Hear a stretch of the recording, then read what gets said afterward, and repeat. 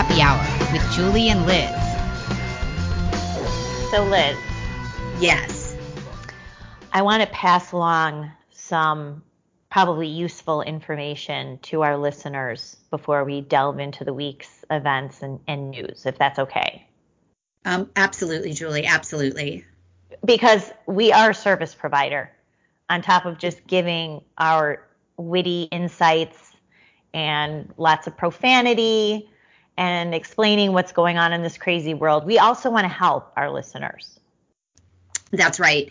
We are here to help. We're a place to go to turn to in times for of darkness. basically everything, all of your human needs. So hot off the presses of the Washington Post this morning, for those of you who need a little extra coin in your pocket to pay for Vladimir Putin's inflation, apparently the new hot thing is donating plasma. Okay. Wow. Well, that's less severe than people turning to like the black market organ donation scene. Well, I guess that's right around the corner. It's soon. Right around the corner. Soon. If you're trying to buy eggs or milk or chicken, it really does require coughing up a kidney. The prices are crazy. I think I've noticed in the stores that things are more expensive, and I've heard non-political people complaining about it too. So it cost me $75 to fill up my car. And in Virginia, our gas is cheaper than, say, California or Illinois, because I know in Illinois where you live, there's a lot of additives required that make the gas more expensive, and same with California. So, but even here, I just filled up my car and it was $75. So, yeah. Well, this is what is very sad, is that Americans, so this story in the Washington Post today highlights a woman who has been a teacher for 18 years. She's got a 12-year-old and 15-year-old, which, of course, those are very expensive human beings to raise. And her kids are basically living off of peanut butter and jelly sandwiches. Of course, peanut butter is ridiculously expensive. And now she's donating plasma because she needs the extra $400 to $500 a month. This requires this woman to donate twice a week. Now, this is not just like donating blood, right? This is a more intensive process. It causes people to, the needle marks, the stomach pain. There's a lot of side effects from this. So here's what she told the Washington Post. This really just happened last fall. My paycheck wasn't enough really to help to keep us alive now. There's nothing left after I pay the bills. I've always had a little left over at the end of the month to use for clothes or if we wanted to go out to eat. Now I don't have anything left. I began sending my entire paycheck to the credit card. Now, these plasma centers are also offering a $20 fuel bonus, and then, of course, extra fuel bonuses if you refer someone to donate, part of your blood so you can fill up your minivan and drive your kids around. That's terrible. Does the Washington Post blame anyone or anything for this situation that they've written about, or do they blame Trump? Liz, you are so just observant and astute because, of course, had this happened during the Trump era, this would have been immediately blamed on Donald Trump and the Republicans. The plasma donators would be ranting and raving about how the bad orange man is forcing them to these plasma centers. But oddly enough, the Washington Post doesn't blame Joe Biden or any House Democrat or any politician. This just sort of happened magically over the past, 15 months. And so it's totally normal, no biggie. Just go donate your plasma because, oops, inflation is up, 8.5%, and it's only going to get worse. But no one, as Howard Jones sang in 1986, no one is to blame. No one is to blame. Oh, I love that song. We see this over and over again when there's an event or an occurrence that is obviously the fault of the Democrats and or the Biden administration.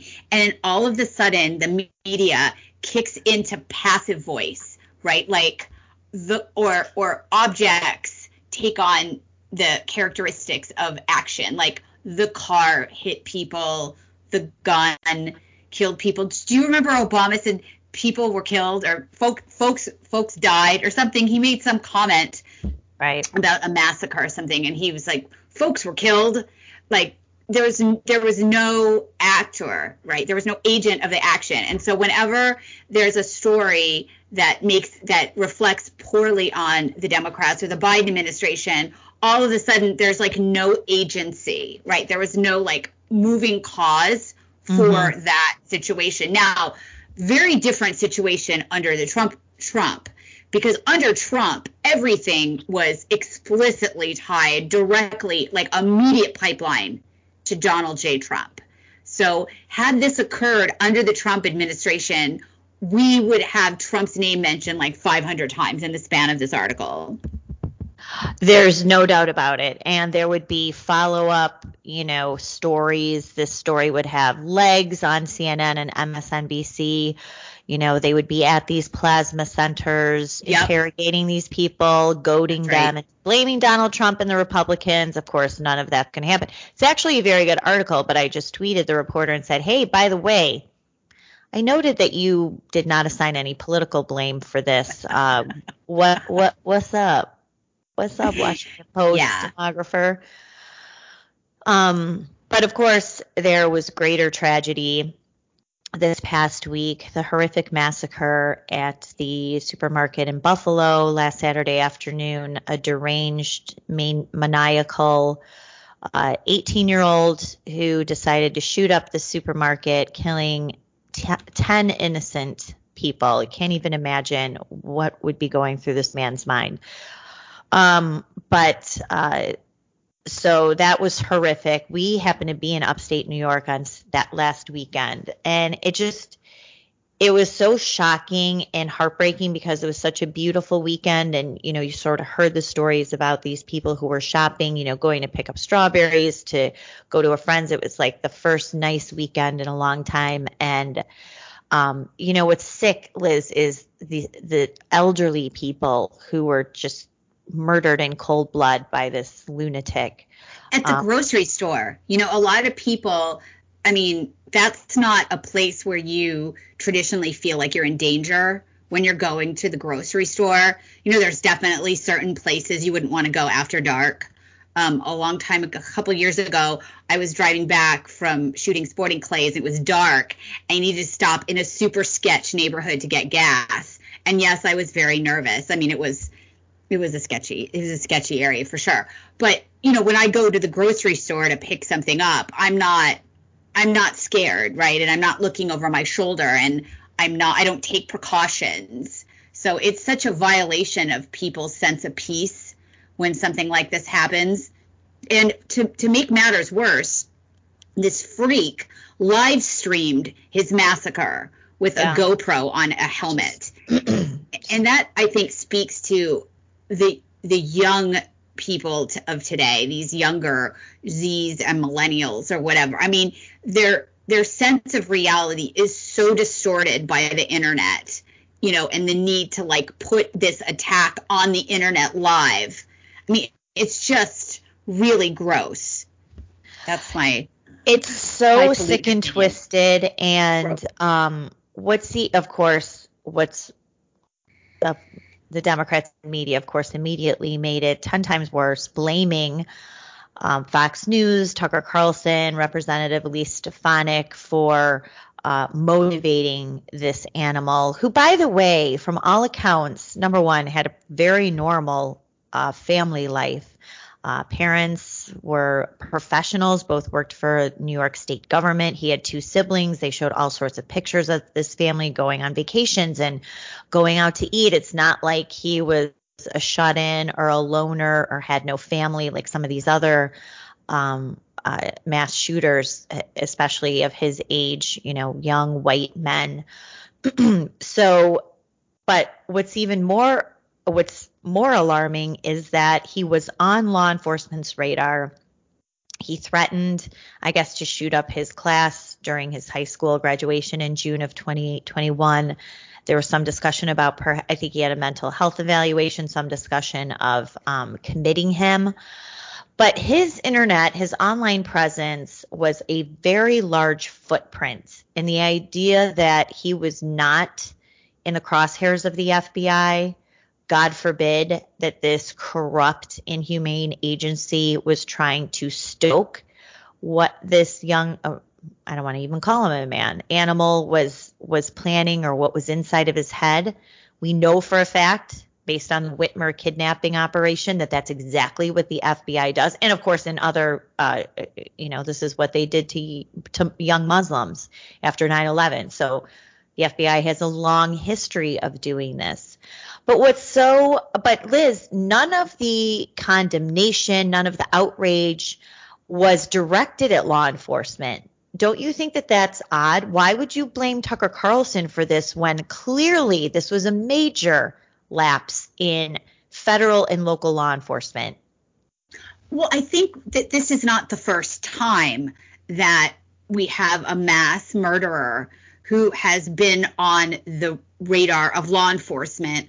I believe that the Parkland shooter down in Florida, he had at least 54 visits by the police, and also people had contacted the FBI federally. I think his foster mother, and that ball was dropped too. And that person, I'm not going to name him, down in Florida had so many red flags. And at no point was anyone concerned enough to do anything. And so this is yet another situation where the FBI, look, if you say you're going to shoot up a school, and that wasn't the only weird thing that this kid did, right? I believe I read an interview with his mother, or his mother was quoted as saying that he really snapped during COVID, the lockdown. Yep. That he was wearing, he would go to school, I guess, when he could go to school because it's in New York, in a hazmat suit. And then, of course, the school shut down. I can't imagine what isolation would do to someone who already is overly dependent on the internet for your social interaction or your social identity.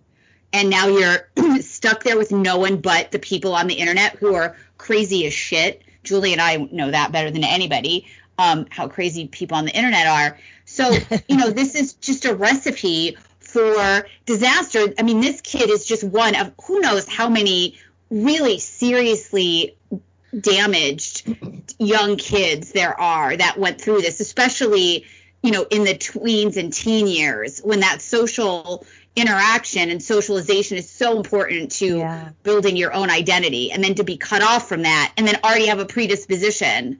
It's a terrible tragedy. But, just to contrast this with the earlier story where you spoke about this woman who for some inexplicable reason can't afford the basic necessities of life, like food and gas for her family, and there's no cause. This particular instance, we immediately had so many experts, criminal experts that are also journalists, telling us exactly why. And then, of course, political people telling us why. And, of course, it was obviously racism. And also, what 18-year-old writes a manifesto?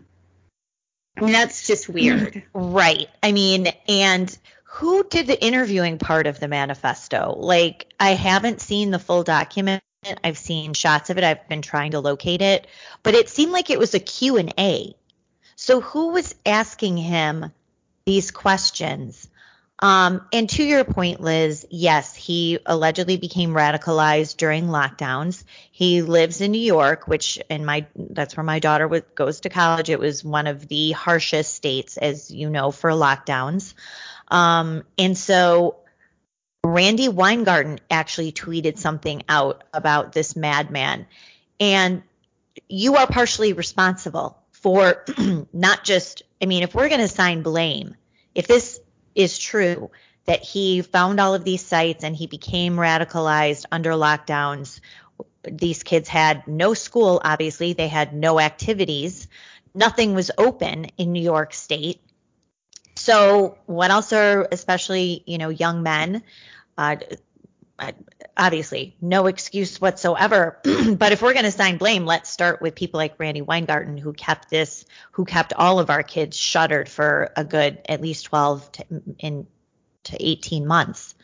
One point that we hear a lot of people talk about when they're talking about the consequences of the school lockdowns are that kids who are abused and troubled, the only place that they get safety and the place where this kind of abuse is discovered and stopped is at school. So this kid was not allowed to go into school where he may have displayed even more disturbing behaviors that would have given the authorities more red flags to maybe intervene. They didn't even have that opportunity, right? He was locked up, kind of stewing in his own juices.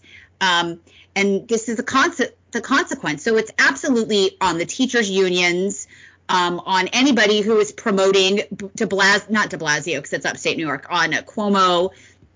Part of this is on them. And what's going to happen is that this kid is probably going to get a public defender who is just going to have him cut a deal. There's not going to be, because honestly, at this point, having gone through watching the Whitmer trial unfold, yep, and some of the details surrounding January 6th, and also a lot of the stuff with the Muslim terrorists in the past, we have no idea if this kid was egged on or not, but we can't rule it out, that's for sure. But if he gets a public defender, his parents can't afford, a highfalutin attorney, we're never going to know. It's just going to, he's going to get a shitty lawyer, a crappy lawyer, and he's probably going to be encouraged to plead out to something. And then it will just move along like this didn't happen. Because the minute it smells like that, Julie, the media will lose interest. They've got their headlines that they wanted. Right. And anything that doesn't fit that is just going to go down the memory hole. Well, this is why. So the FBI and the Whitmer kidnapping hoax did the exact same thing.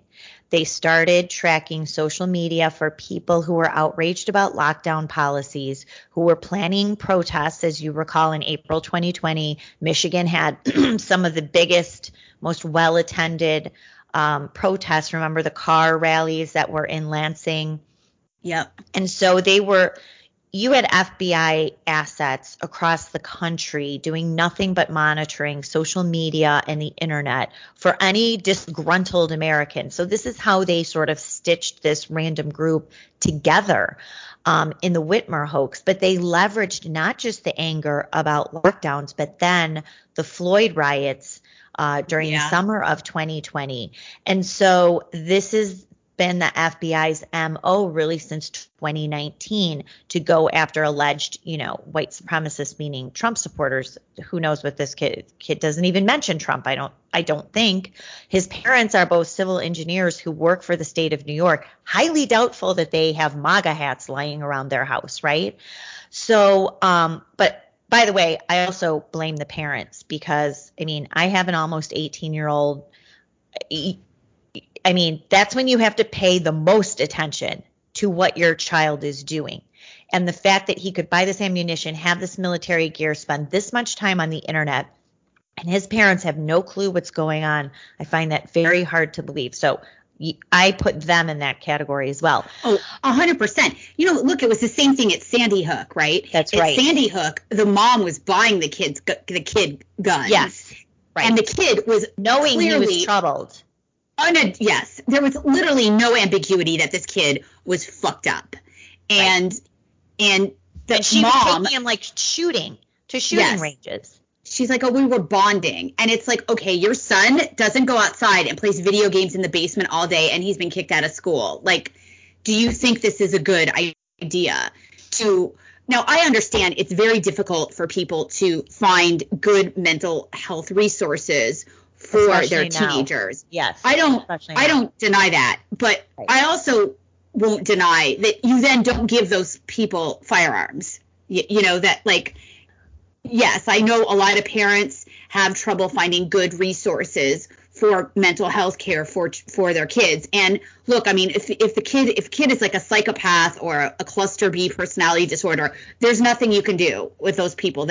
You can't fix somebody who's a psychopath. They don't heal. They're defective. Nevertheless, you do keep them away from firearms. So a lot of times the parents, they're in denial. They don't want to take action. They're hopeful that maybe things will turn around, but look again, it's a similar pattern, like I said, with Sandy Hook, where the parents just disregarded the red flags. So, well, by all accounts, and I think this is what infuriates me the most, is these are parents with resources. They have connections in the state government. They have, they're not poor. This isn't a single mother trying to keep her 18-year-old, 17-year-old son in line, which is basically impossible. And yes, the mental health facilities for teenagers, you can't get in. But these parents could have found some resources. And it really just, I blame them the most for what happened because, parents who have struggled with kids with mental health issues, to your point, it's very difficult. But these parents had the resources, the access to try to get this kid help. And it doesn't seem like not only did they not do it, they weren't keeping tabs on him. How could he drive, whatever it was, the 3 hours or 2 hours back and forth a few times? I mean, it seems like they completely lost tabs of their own child. And unlike the Rittenhouse case, where I know people wanted to hold the mother accountable, this really calls out for some sort of punishment for these parents. I'm sorry, he's technically an adult, but this has absolutely nothing. This is absolutely nothing like the Kyle Rittenhouse case. I mean, Kyle Rittenhouse didn't go attacking people. Kyle Rittenhouse acted in self-defense. So every mother and father should be proud of their child who defend themselves legally against violence. Yes. That is not even the same thing. Of course, the left and the Democrats, they don't see any difference between violently attacking someone and defending yourself with a weapon. They would prefer that you get raped or mugged or robbed or whatever. But this story is going to disappear the minute that a single detail doesn't fit the narrative, because they love an opportunity to talk about white supremacists, which I think you're a white supremacist if you're just white. I mean, that really is the claim that's at the heart of critical race theory, is that just by being white, you don't need to actually be a Nazi, right? Like, you don't need to stomp around with a swastika and say Heil Hitler to be a white supremacist or a Nazi in their book. You just have to be white. And That's so right. I don't know why. I didn't read this kid's manifesto. Maybe there was some racial animus. He's obviously is insane. He certainly doesn't say he was inspired by Trump, which is really kind of the subtext of all these articles, was that he was inspired by Trump or MAGA or ultra MAGA or whatever. I think that if anything comes out where this kid was sort of set up and groomed by law enforcement and they can't keep up with their white supremacist narrative, because again, we saw how quick Waukesha went away, that where we had a black supremacist go and target white people. That's right. And that just disappeared super fast, because that violence is not convenient. It's not helpful or useful. Well, if they really wanted to know what was going on, the Congress would be screaming from the rafters, demanding a public hearing with Christopher Wray, wanting to know what the FBI knew. Was this kid on their radar screen? Were they tracking him either with informants online or undercover agents or whomever? Same sort of MO that in the Whitmer kidnapping hoax. But none of that is happening. And you can already see, Liz, the story disappearing because they got what they wanted out of it. Yeah. They That's rattled. Right. I mean, I doubt if they rattled Tucker. He, of course, came out swinging back this week, which was good to see. But it's already disappearing because the questions then have to be raised and targeted at the right authorities, which is law enforcement, and not Fox News hosts or Republicans who talk about the great replacement, which of course was started by the Democrats. But at any rate, stories already disappearing. To your point, I don't know if this kid will qualify. I guess he could qualify for a public defender because he's technically an adult and I don't think he has any income. I don't know if they will look at his parents, his family's income. I'm not really sure how that calculation works. I will say the public defenders in the Whitmer case were 10 times better than any of the paid criminal defense attorneys, or most of them I've seen in January 6th. So there's that. But the stories are already disappearing because, of course, Joe Biden being has to be the worst, most divisive, angry president we've ever had, traveled to Buffalo. Of course, he didn't go to Waukesha or any of the other locations of these other incidents, but he went to Buffalo. Was it Tuesday? Yes, Tuesday with Jill, Dr. Jill. In case anyone needed triage, Dr. Jill was on hand and, gave this rant about the threat of white supremacy and domestic violent extremists, which does not exist. I have a piece up this week in American Greatness that I actually went through whatever data is available, which isn't much, but to the extent that there is any from the year 2020, there's nothing, absolutely nothing to support the idea that this is an emerging, pervasive problem as the Biden regime claims. So, but it doesn't matter. He got his hits. Instead of going there to soothe not just the community of Buffalo, the loved ones who are completely devastated by what happened, but the entire country. He, as usual, poured gasoline on the fire, barely could get through his words. But to the extent that he did get through his words, it was all about this tirade about an imaginary threat of white supremacy, really just a contemptible human being. I just feel sad for the country that this man is in the White House because he's doing nothing but tearing the country apart. Yeah. Well, and also it's another opportunity to talk about banning guns, which is one of the favorite things for Democrats. They kind of just sit and wait until they have an opportunity to bring out that we need to ban guns. So of course the Biden administration is considering a gun ban, but we're gonna move along, and another opportunity will crop up where they can recycle this. And what's interesting is that the Biden administration and the Democrats are in such political trouble right now. Mm-hmm. So you have to wonder, and they focus group. They're always focus grouping, as we learned, I think this week or last week, that they had focus group the slur Ultra MAGA, which that probably cost them like $50,000, those focus groups. So you got played, guys, because it turned into like a right-wing meme. But they focus group. They're always polling. They know that the civic mood in this country is in the shitter. They know this, mm-hmm. and they know what people are upset about, that they are upset about inflation. They're upset about gas prices. Like this poor lady is selling her parts of her body, like her lifeblood, literally, so she can afford gas and food for her children.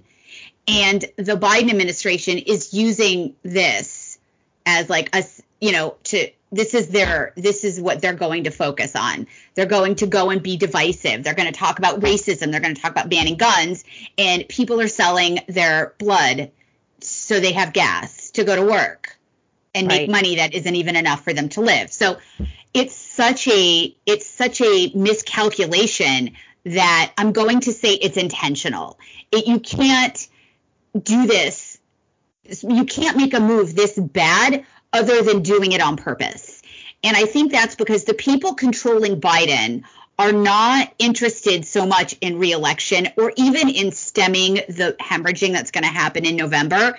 They want to get as much done as possible while these puppet masters are controlling, Muffin Head Joe until they can't. That's what I think. I think that they are going to go balls deep until they're literally stopped, or not really stopped, by a Republican takeover, because the Republicans are pussies. They would never stop, but slow down, right? So they are just gonna go through their agenda, and they're gonna push it as fast and hard as possible without any regard for the things that are really, have turned voters against them, because they are, they're really, Biden is controlled by radicals. So yes. What did Elon Musk say this week? Oh, yeah. Whoever controls the teleprompter Yep. controls the presidency. Elon Musk, by the way, came out as a Republican this week, right? Yeah. Well, so this is really interesting. He revealed. I have to say, like, if you aren't listening, if you don't just listen, obviously, Julie and I know you don't just listen to Happy Hour with Julie and Liz. We know it's your favorite, obviously. So there's another great podcast that I love to listen to, and it's called All In, and it's with, I guess you could describe them as tech bros. They're really rich, successful people in the tech industry.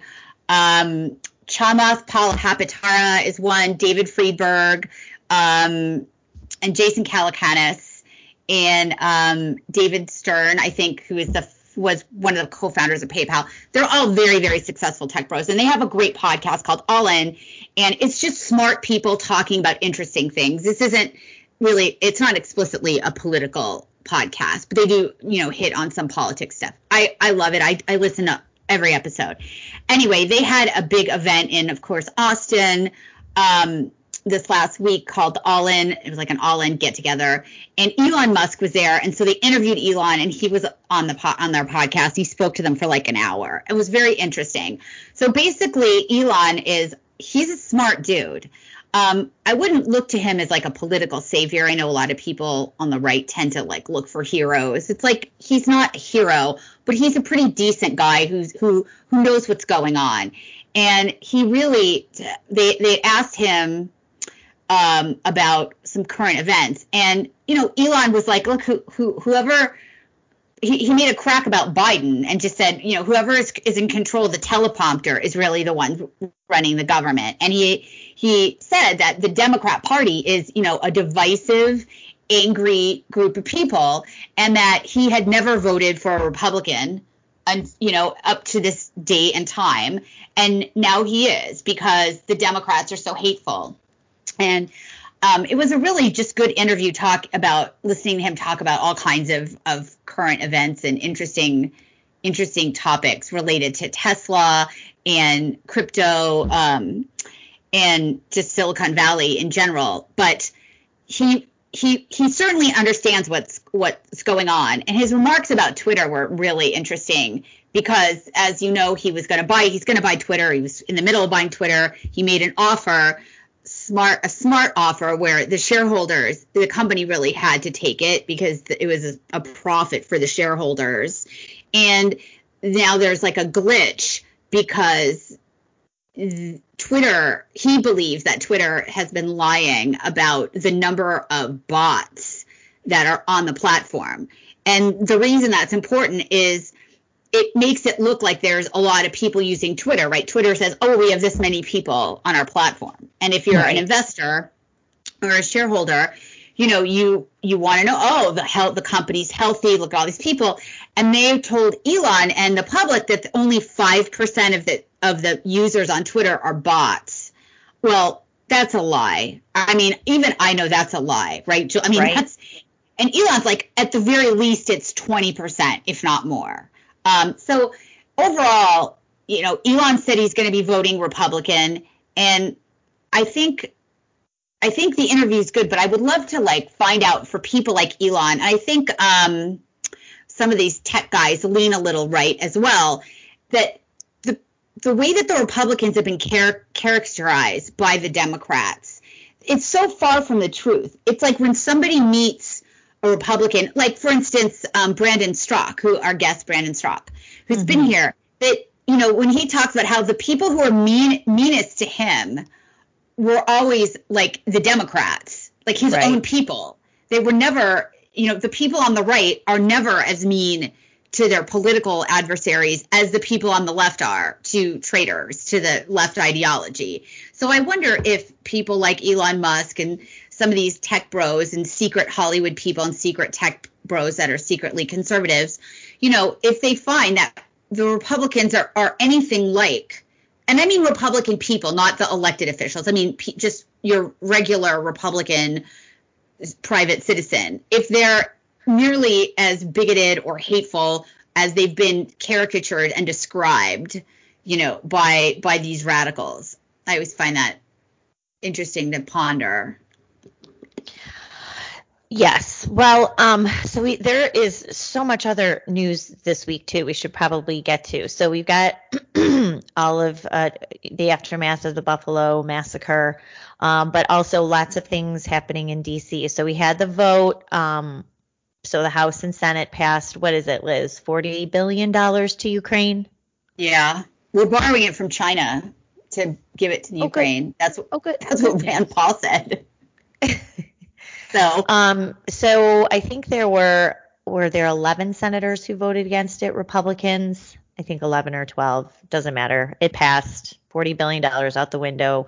And then that ridiculous video last weekend with Mitch McConnell and John Cornyn, Susan Collins, who else? John Barrasso, traveling to Kyiv. It looked like a walk in the park.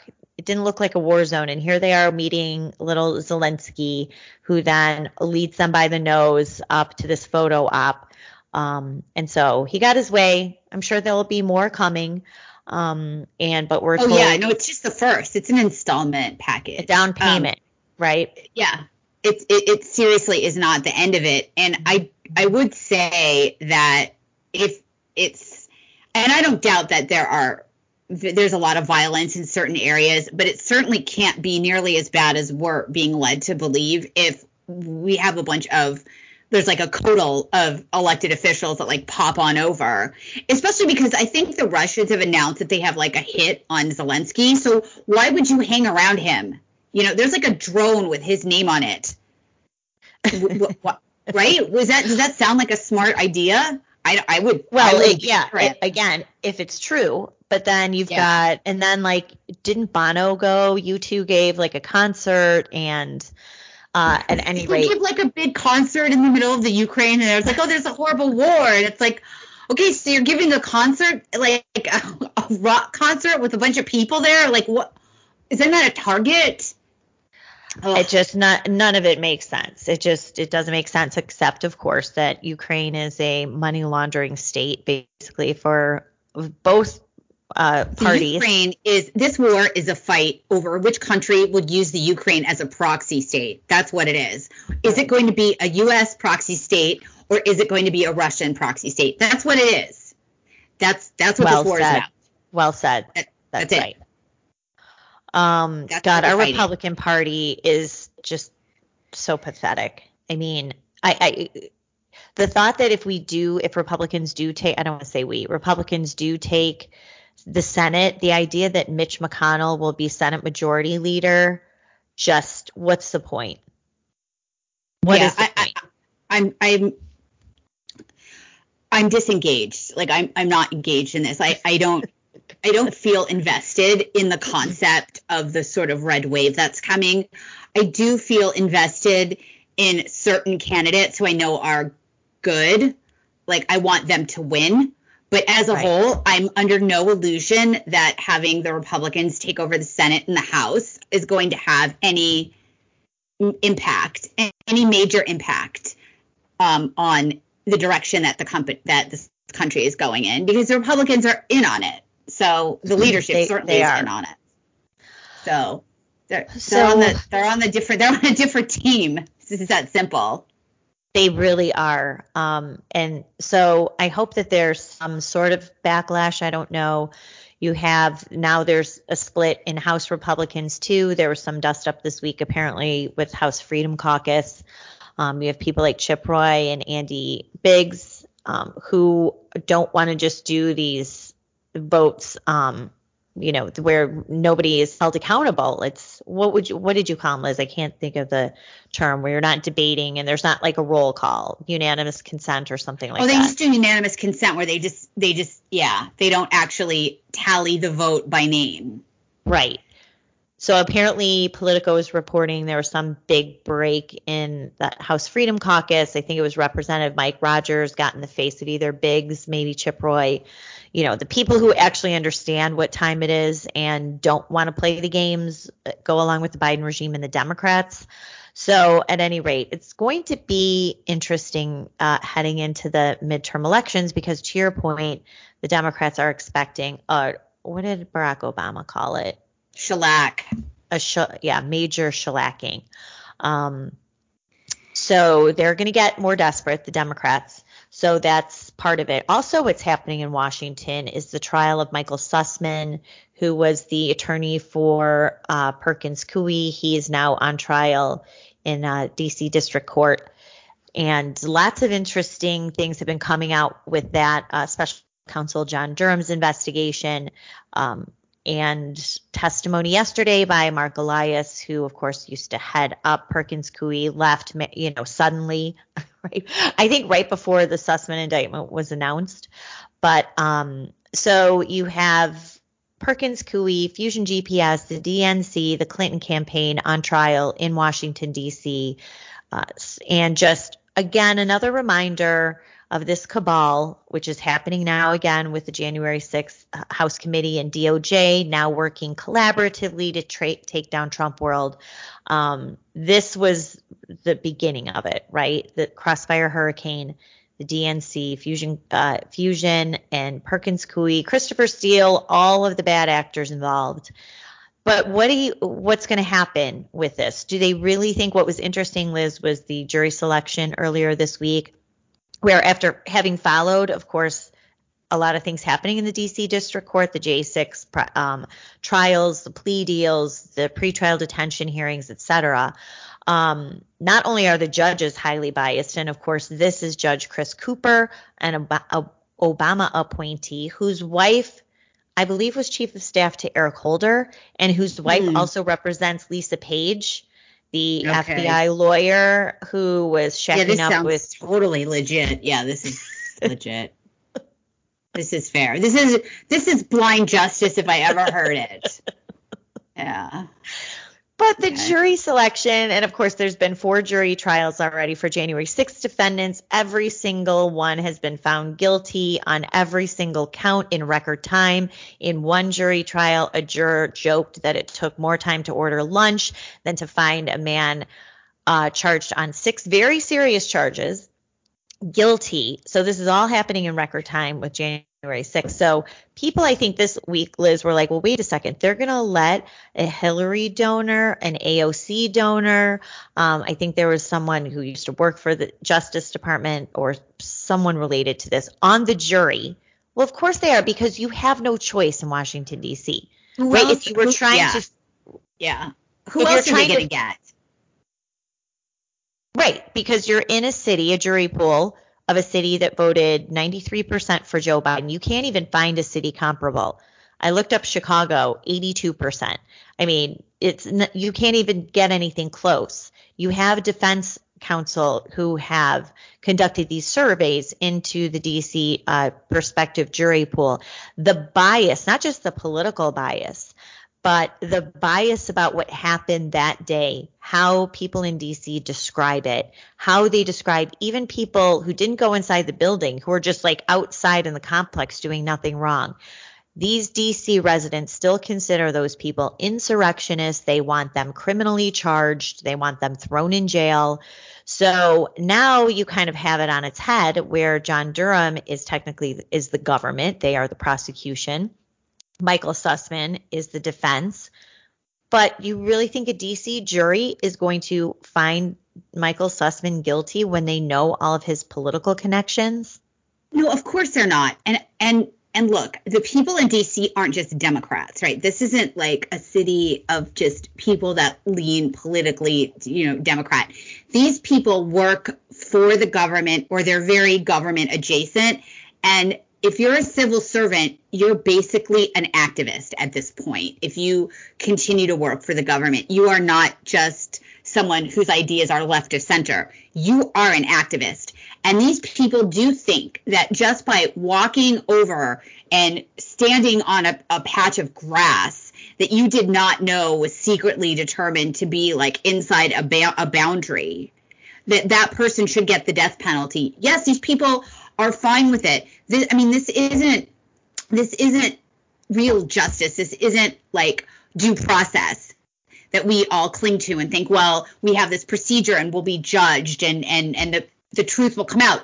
No, it has the veneer of due process, but it is not due process. And so, of course, this is going to happen. And if the Department of Justice really wanted this to have some legitimacy, right? These prosecutions have legitimacy, they would immediately move it to a different venue. They would move it out of this DMV area. That's what we call DC, Maryland, Virginia. They would immediately move it somewhere else. And then they could say, well, look, this was a jury of their peers, because the people that live here are not jury of their peers. So there's nothing due processy about this. That's right. And furthermore, these judges routinely have denied change of venue motions made by January 6th defense attorneys, very clearly articulating, like you said, it's not just a city of Democrats. Every single person is somehow tied to the federal government. And they're invested in look, these people are invested in the legitimacy of the federal government because they work for it. And transitively, it is invested in their own legitimacy as workers for the federal government. So, of course, they're not going to do anything other than go along with the government. That it's their boss, basically. So, and they took very personally the events of the 4-hour disturbance, that's now 16 and a half months ago. They're so traumatized. They can't get over it. The judges can't get over it. The line prosecutors can't get over it. Everyone is so traumatized by the furry organic shaman and, I guess Ashley Babbitt, who was shot in cold blood. I guess that traumatized them, but not enough to, on the other side, that it had to be done, that Michael Byrd had to shoot and kill her at near point blank range. So, but judges are routinely denying change of venue motions. Any political trial should be moved out of Washington, D.C. This should have happened in the Trump era. Emmett Sullivan should never have had his hands on the Mike Flynn case. Amy Berman Jackson should never have had her hands on any of the cases. I think she had Manafort or somebody else. It just escapes me. But every political trial should be moved out of there. And the fact that it's not, and these judges insist that they can find a fair-minded jury in Washington, D.C. to determine whether a trespasser who walked into, the building for 3 minutes did nothing wrong, whether that person is guilty and should go to jail for, 60, 90 days on a petty offense is just preposterous. So it'll be interesting, Liz, to see the outcome of the Sussman trial versus what's been happening in the January 6 trials. Yeah. Very, very interesting. So I do have some good news before we sign off. Okay, I was going to say, we do have something exciting and positive to talk about. So, Julie, go ahead. Wait, we do? What is it? Wait, yeah, the Ministry of Truth has been shut down. Okay, I have another one, but let's go ahead with that. I forgot. Yes. Oh, is there something else? Is there something positive I don't know about? Well, Joe Biden is leaving the country. He's going to Asia. So there's that. Yeah. But right. Yes, that's right. The Ministry of Truth is it being shut down, or is just being reworked till they can find another maniac to lead it who doesn't have such a track record? Or where are we? All you have to do is take a look at this Nina Jankowicz character to understand the caliber of civil servant that makes up our federal government. Yeah, true. But the last I heard is that it has been paused because apparently this clown that they recruited to be the minister of truth, to fight the disinformation, is really just quite a character that you almost couldn't make it up. I mean, I don't know who is out there hiring for these kinds of jobs, but they don't even try. They don't even try. This lady had Broadway aspirations, and she Don't we all? She's like a theater kid, so she's like singing about disinformation, and it's just you can't even take it seriously. In the past, some of the other government operations, like when all the scientists came out and said that it was okay to go out of your house and march for social justice, but not okay to, open up your small business. Like, at least those people have, again, this sort of stench of legitimacy because they're credentialed. Oh, they're PhDs or scientists or doctors, blah, blah, blah. This lady is just, it's like they've given up. And they're like, we don't even have to try to pass the smell test on appointing visible authoritarians in this country. But the fact that they needed to set up a disinformation board is quite telling.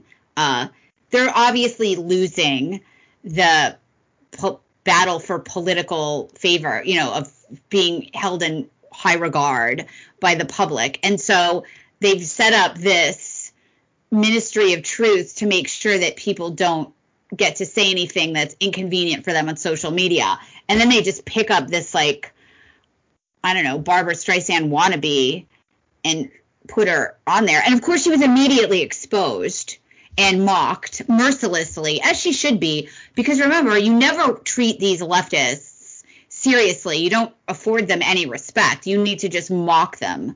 And she was. And so I guess the heat got too much. And so she resigned,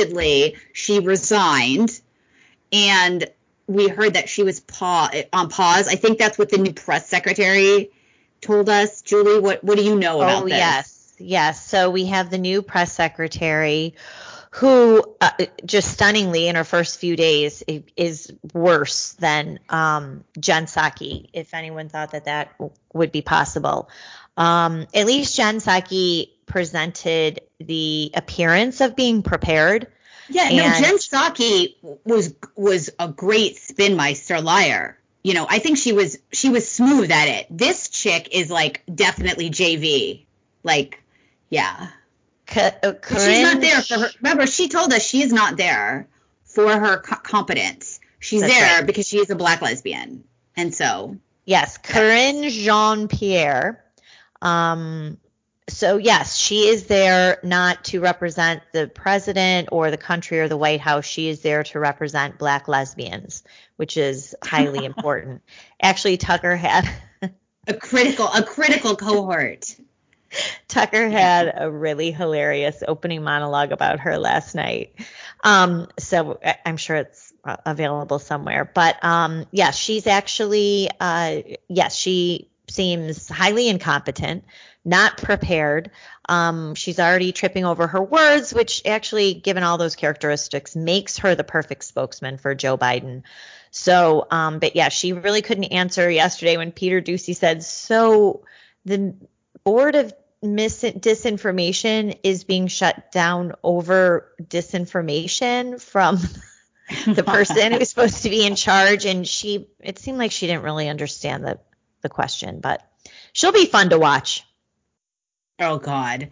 Well, the thing is, like, you aren't going to really be able to criticize her, because if you do, you are a white supremacist who hates lesbians, Black lesbians, I guess. So she really is, she definitely seems like she is ill prepared. But what she really seems like is somebody who has never been outside her bubble of like-minded people who just all say the same things, because she's clearly not able to respond to a question that isn't, where the answer isn't just, yeah, me too. Because a lot of these folks, they're only around people that are just like them. It's like up in New York City or Manhattan at these cocktail parties. These people aren't having deep conversations about important events. They all agree with each other. So same too with her. You know, I'm sure that she's around people that think exactly like she does.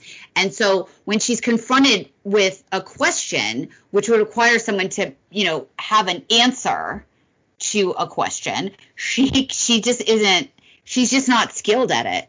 So I think this is going to be some good fodder for the next, I don't know, how much longer? Well, I don't know how long she'll stick around. Do you think she'll last like 6 months, Julie? Well, you know, and you know this better than I do, Liz, after the midterms and the shellacking, you're going to see a lot of people leave the administration, the regime. Unfortunately, Joe Biden won't be one of them, but wouldn't be surprising if she's one. Left. Oh, Julie, he left a long time ago. I'm sorry, you're right. So it's hard to see her being able to manage. I don't sense that there's the camaraderie. Look, Jen Psaki was around a long time. She worked in the Obama administration. Wasn't she the spokeswoman for, was it the State Department, or who was she the mouthpiece for? I can't remember, but she's got you know, credentials.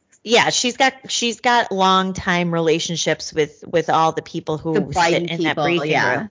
I don't sense that Karine does. So I'm not sure. Of course, they're going to handle her with kid gloves because she's a black lesbo. But you know, if she keeps not being able to answer questions or even correctly pronounce words like characterize, which she duffed the other day, I'm not so sure they're going to continue to be tolerant. Is she going to be able to handle the heat, you know, after Labor Day when this, you know, gets into full swing? Is she going to be able to manage it? Probably not. So I'm sure she could be one of the fall guys after, you know, that she'll resign along with other people after the midterms. So you don't think that the administration and the press office will pressure journalists to like be gentle with her so as not to appear, you know, aggressive? Don't you think? I bet for sure. I bet they would do that. So you don't make her look bad. That's what they're going to say. Don't make her look bad. Come on. Yes. I wonder how long though that will last, right? I mean, I'm sure initially that it will. God, I just can't give these people any credit. What am I doing? No, of course not. Of course. They're going to let her skate with anything that comes out of her mouth.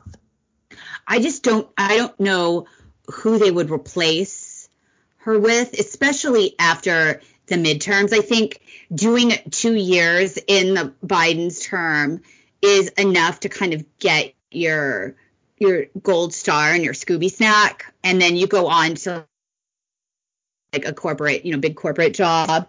You've done your time, you know, you've served like in the infantry, and then you can, you know, get your reward. In the second half, I just think things are going to get worse.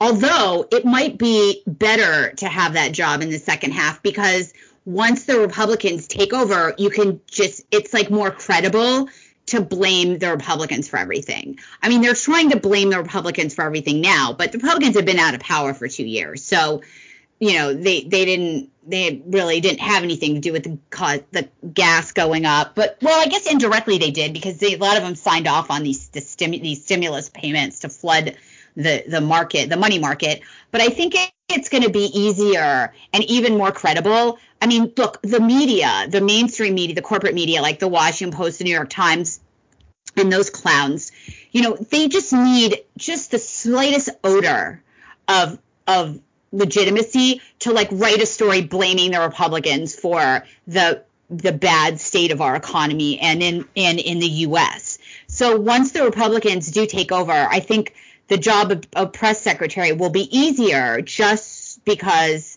they can just say, look, the Republicans in Congress and the Senate, they're not doing anything. You know, they're not passing any laws to help, or they won't send the president any laws that, you know, he could sign to help. I mean, look, that's what's going to happen. So that's my prediction. Yes, well, it's going to be interesting, as always. And we're always here to make interesting things even more interesting. Yeah, and I think we'll be here next week. Maybe not. Maybe you'll not, have to see. Liz. We might have to be donating plasma so we could pay for our internet connection to produce this podcast. These podcasts don't host themselves. Hold on, I'm like tapping a vein right now. You can't see it. I'm just like looking to see if there's anything in the tank here. Thank you for spending an hour with us as we go through the news. And if you haven't subscribed yet, you can go on iTunes and you can subscribe. And tune in next week. I'm going to say that I'm going to put on my optimism voice. I'm going to say we'll be here next week. So tune in. Have a great weekend, and we'll see you soon. Thanks for listening to Happy Hour with Julie and Liz. We'll see you next week.